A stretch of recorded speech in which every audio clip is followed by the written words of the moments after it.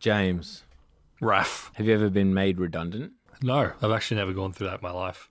And, you know, the key is, and I would beseech all of our listeners to take my strategy. Make yourself indispensable.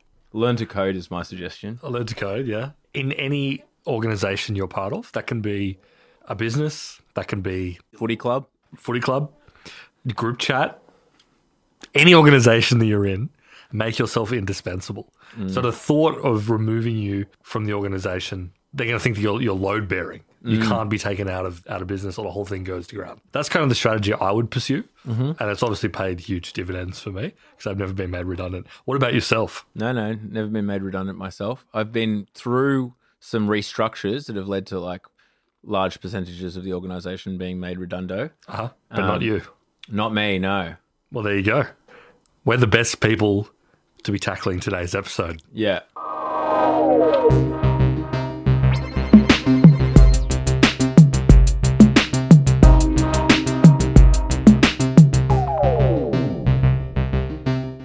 As I said, my advice to what's the tally? We're up to about 200,000 people from various large tech companies. Yep. They need to learn to code.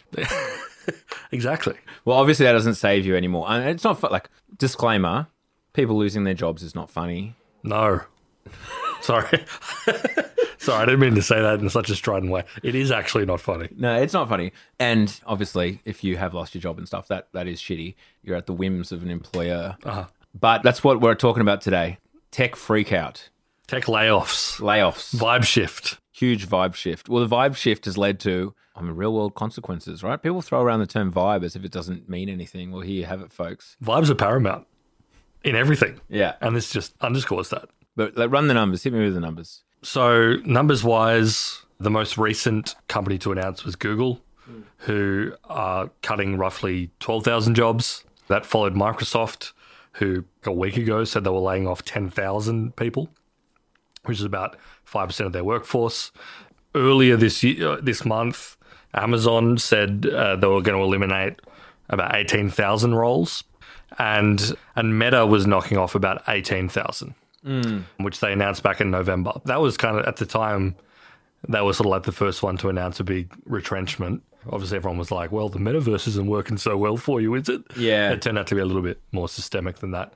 And then there's been stuff all over. If you literally go to layoffs.fyi, the website, it's being run by some, I guess, hobbyist who is tracking this stuff. It shows you every company that has announced layoffs. And there are ones that kind of get lost in the headlines because they're not laying off tens of thousands of people like the big tech companies. Coinbase, I mean, again, this is crypto, so it's got its own little issues that it's dealing with. But Coinbase is laying off about 1,000 people, and as a percentage of its workforce, that's pretty substantial. And yeah, there's a lot of companies in Silicon Valley and beyond the tech world are laying people off. Like Salesforce was like 9,000. Yeah, Salesforce, 9,000 people. Yeah, and then smaller ones, Hootsuite and the like, are laying off. It's systemic. This is the consequence of us saying Salesforce was boring in a subscriber-only podcast. The investors got wind of that, smelled blood in the water, gone.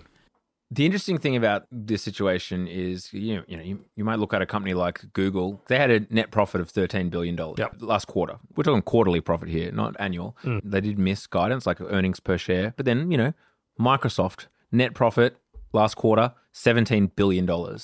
So, and even in the case of Amazon, they actually exceeded earnings.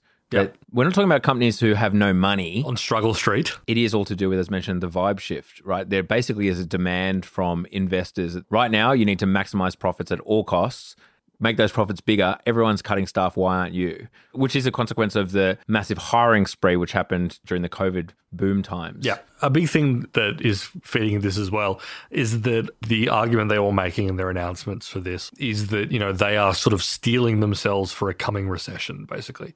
They're making the needful cuts now because when the global economy goes under, they're not going to want to be caught with their pants down or whatever.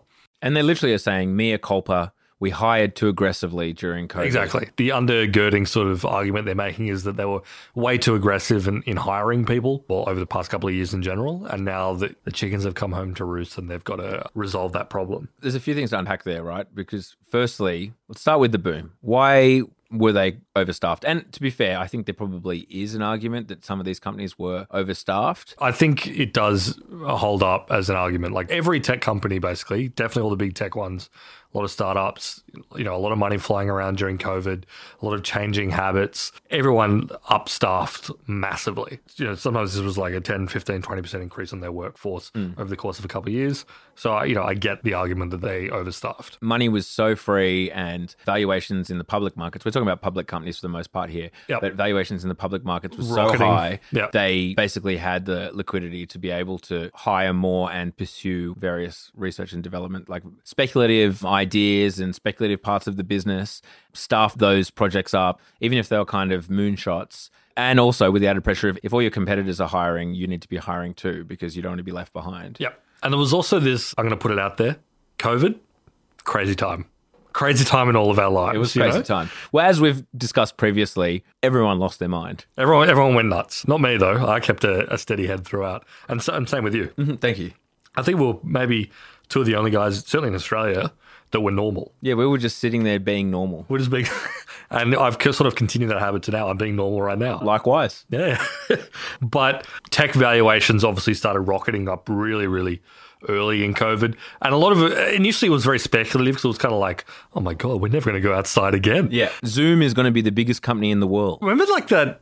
There was like a real strain of, I don't want to say like fear-mongering, but it was sort of like this vibe. It was like, oh my God, this is like the killing blow. Yeah. This is what is going to change it so that Amazon owns every facet of our lives. Yeah. Facebook is going to capture every like scintilla of our attention. Yeah. Commercial real estate is doomed. It is over. All of those buildings are going to lay waste in the CBD. Yeah, exactly. It's work from home forever, and we're just going to be glued to a screen until our appointed Google officer comes and euthanizes us at the age of 65.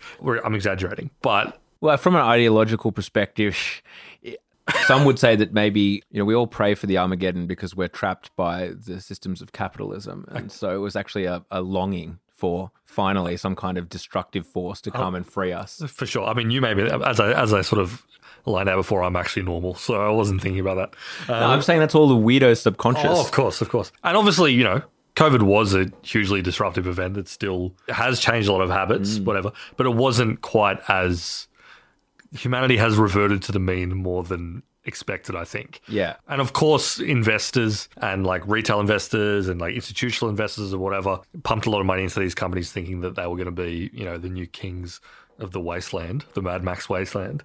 And there was sort of a coming down to reality, which is why over the past 6 months or so, as the markets have sort of gone back down, it's tech stocks that have kind of felt the pain the most because they were the ones who felt the upside of it more than anyone else. They drove the gain. Investors were betting on growth. Yeah. A stock's valuation, well, I mean, traditionally is zoom out 10 years. What's this company going to be like in 10 years? And you discount back the discounted cash flow. Like how much profit is this company going to make over 10 years minus what you could make by parking it in a savings account effectively?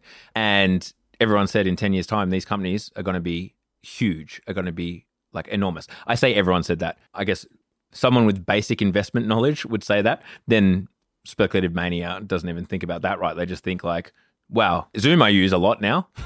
Yeah. So I'm going to put money in Zoom with my extra kind of COVID dollars and the money I'm not spending on sports betting. Zoom was a great sort of symbol of that in that it suddenly became probably the most forefront of everyone's mind in terms of apps. Yeah. So its price absolutely rocketed after being a completely, boring company for a few years that like had some success on a corporate level, but wasn't a household name. But people were investing and pumping it to the extent they thought that we're all going to live in Zoom pods for the rest of our terrestrial lives. Yeah. Didn't really happen. And now, what is Zoom actually doing as a company?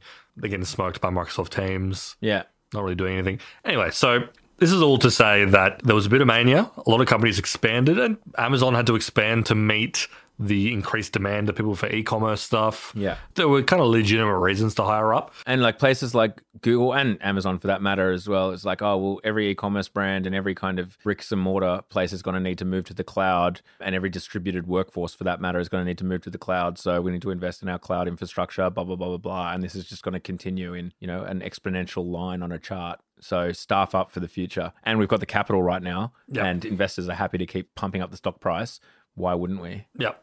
No, totally. On this point, it'll be interesting to see, as I said, tech is taking a haircut before like any other part of, obviously we're talking mostly about the US economy because these are US companies and it is the heart of empire. I know we've been criticised for not talking about Australian companies. Atlassian has not had any cuts yet, although all contractors are gone. There you go. There's your Australian dimension. Yeah. Contractors gone, but no actual staff members cut. Yep. But we'll see. I'll keep everyone informed of that. The Australian heads. Yeah, the very small portion of our audience, 80%. So, I don't know, it'd be interesting to see because no economist seems to know what is actually going to happen in terms of like recession or what's going to happen with the US economy over the next little while. Obviously, we're in kind of uncharted territory in the sense that like it doesn't really look like a recession. The employment rate is incredibly low. Economy is very productive. People are spending, blah, blah, blah. But the boffins. Well, not even the boffins, actually. The boffins are kind of the ones who are saying like, maybe it'll be okay. Yeah, maybe a soft landing. You will see the most doom and gloom about the US economy on like tech Twitter. Yeah. When you read like VCs and CEOs or whatever talking about like the coming collapse of the US economy. And I'm just going to flag, maybe it's true. I don't know. Yeah, I'm not going to take a strong view on this because I don't want to be wrong. No, lest I be wrong. But they're the ones who are the most like freaking out about it.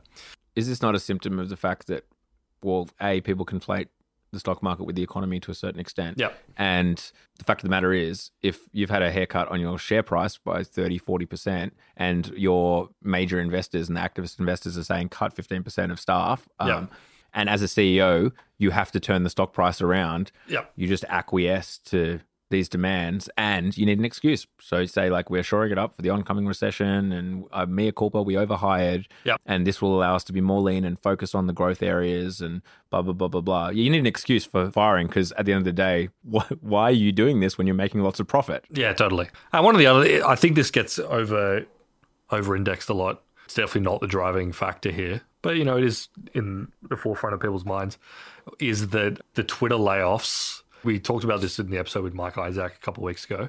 Obviously, Twitter had a massive retreat. I mean, we didn't even mention Twitter when we were going through it's a little different. It's a little bit different because Twitter has its own sort of issues and Elon Musk is particularly sort of mercurial in the way that he executes it. But they've eliminated like 75% of staff or some absurd figure. And there was a lot of commentary floating around the tech press and among like CEOs where it's like, oh, you can do this. You can actually cut almost everyone and the site will still work. Big asterisk within reason. Yes. It kind of works and it has lots of issues, but the core product is still there. They may be a little bit chastened by the fact that Twitter's revenue is down 40% from the same time last year because they don't really have any salespeople to sell ads or anything like that. But it definitely made them think like, oh, look, our core product can function. We're not going to cut as deep as they did, but it shows that you can sort of cut almost down to the bone and have things. As well as, again, investors saying, look at that. Yeah, look what the God King Elon did over there. Like, do you really need your 50,000 staff? Well, Amazon employs 950,000 people in America. Sure, they actually send goods. And a lot of them are actually doing like, you know, warehouse work and stuff. But not emails or code, I suppose. Yeah, totally. It was like a thing on Twitter over the past week or whatever. People talking about how like, all those TikToks where it was like a day in the life of a... Yeah, well, that's, again, low interest rate culture, right? Yeah, it was like, for people who haven't seen it, there was like a whole trend on like TikTok where it was like a day in the life of a Meta product manager or a day in the life of like a software developer at Coinbase or whatever. Maybe not at Coinbase. I don't think they have a particularly thrilling work culture. They all followed the same format. It was like someone being like, first I picked up my coffee at the coffee stand in the bottom floor of our building. And then I did this. And it's just about like them living a truly wonderful life as like a product manager at a big tech company. Yeah, at age 25 on $350K a year or whatever. Yeah, totally. And everyone was like, well, this was like the top before the, you know, reality came crashing down. As I said, there are some symptoms of perhaps overhiring when, you can walk out of university into a job like that as a product manager where you're effectively just reviewing customer suggestions for features and then putting them into a Jira Kanban and earning $350K a year. That and then seeing DocuSign has something like 9,000 employees. Yeah. Does sometimes make you think that, but again, you kind of had to. If you were the only company not hiring aggressively, that shows that you're not growing aggressively, which shows that you're being beaten by your competitors, blah, blah, blah. Yeah, it was, and you know, this probably speaks to a deep sickness at the heart of our economic system, but you had to be showing evidence that you were growing. Yeah, and also that talent's going somewhere else. You've got to get the talent, even if they are working on some bullshit that's never going to come out and doing nothing.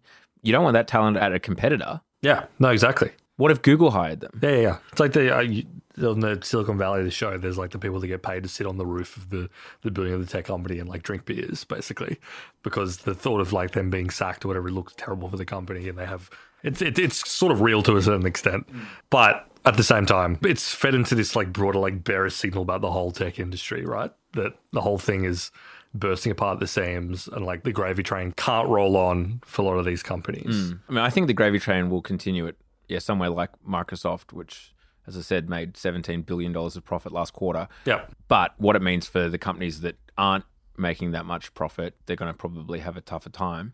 That said, there's 200,000 product managers out there that you could... No. I'm sure there's some very tight. And, the Google story is actually in some ways more brutal. I know that like Twitter was brutal, but we knew a loony was doing it, right? We knew that there was just arbitrary, people were just getting cut. Google, some engineers who'd been there 15 years. Well, yeah, there was like 20-year employees who got fired via email. Well, and not even like they learnt by trying to log into their accounts. I think the deal with all that, I mean, you'd think that someone of like 20 years or something, you'd give maybe a little bit more respect to. But give them a plaque. Yeah, exactly. On the way out the door. Gold watch, right? But I guess there's the security risk.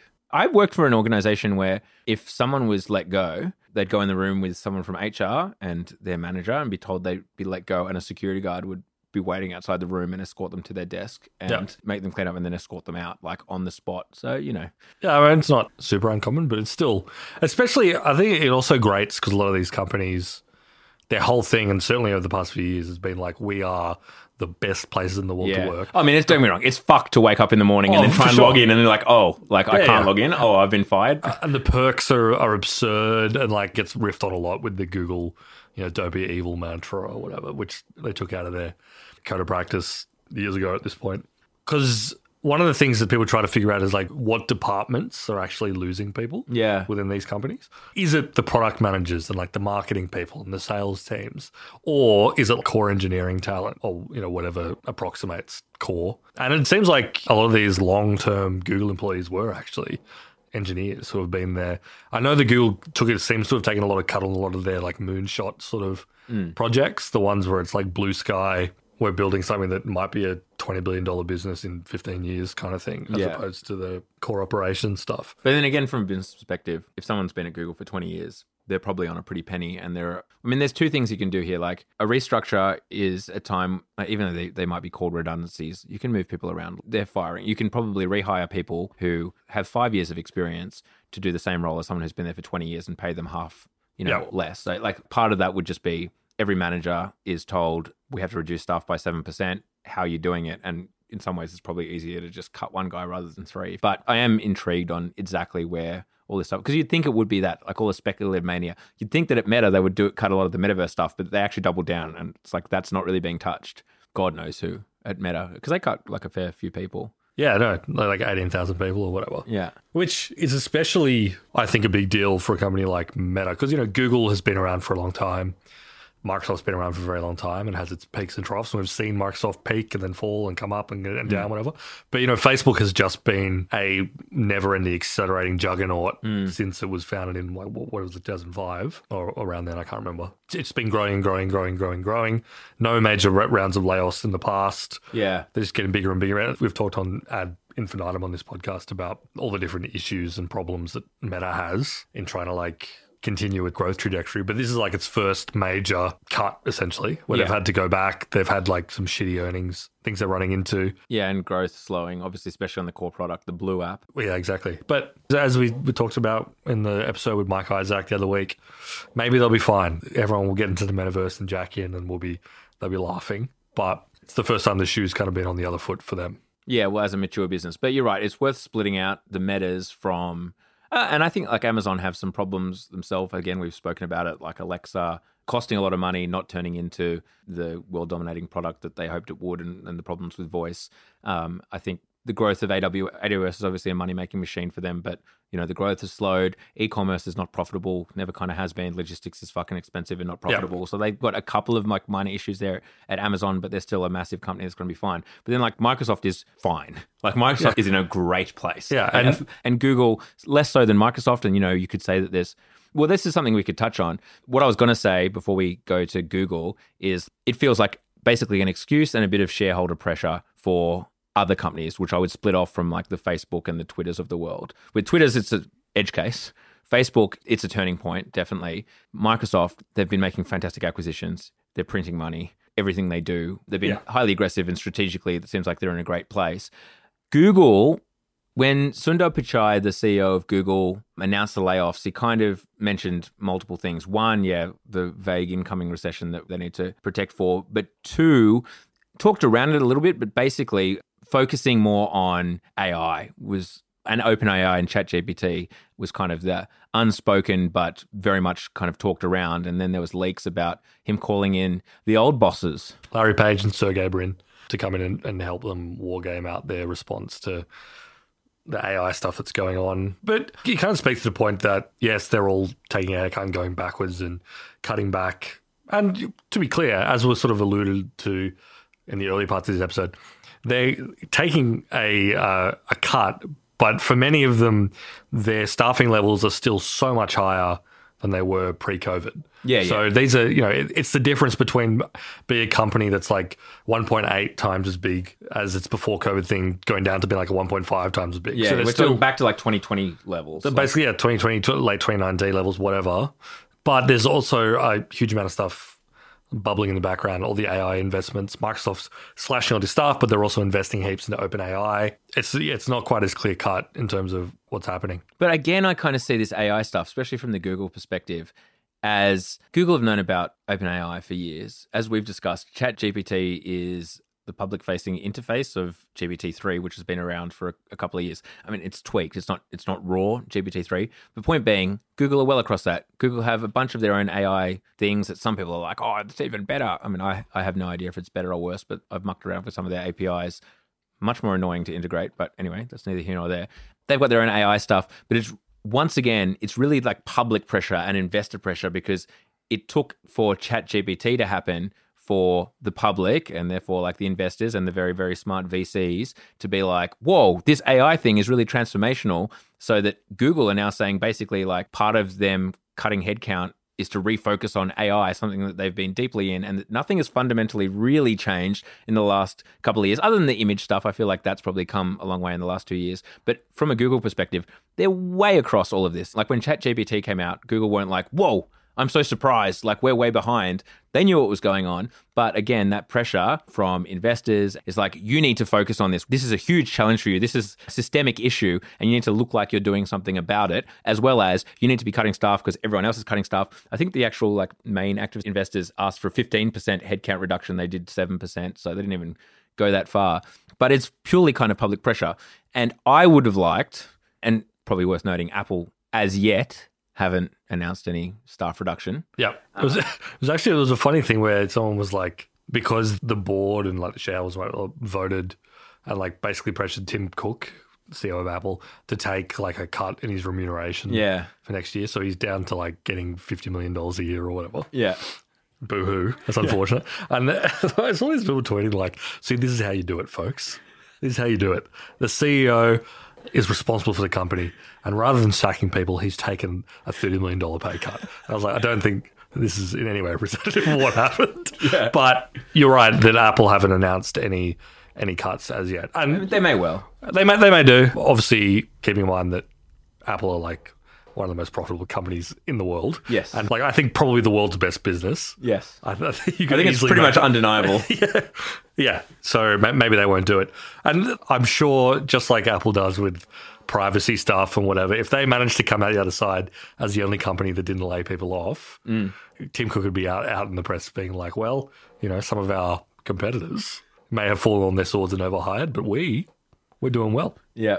But that's why I would have liked to see some of these businesses actually stand up to the activist investors and also like take a stand and be like we're confident in our strategy. We're confident in our business moving forward. We see other people make redundancies. We're not going to cut staff. I do understand that it's also a perfect opportunity, to be honest, for businesses and CEOs in particular to make the restructures that they probably wanted to do anyway and cut off some of the scraff that they weren't that into in the first place. And it's an excuse to make some big changes. But like Jeff Bezos and Amazon famously were like, we don't care about profit. We're just going for growth over the last 20 years.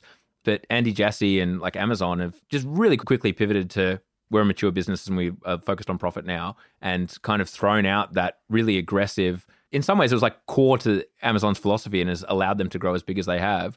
I mean, like, have some chutzpah, you know? Like, and just say... Grow a pair. But A, I guess pressure from investors when your share price is going backwards, and B, good opportunity means that they just do otherwise. And they got these scheming McKinsey consultants in their ear, whispering poison about what they should do and how they should do it.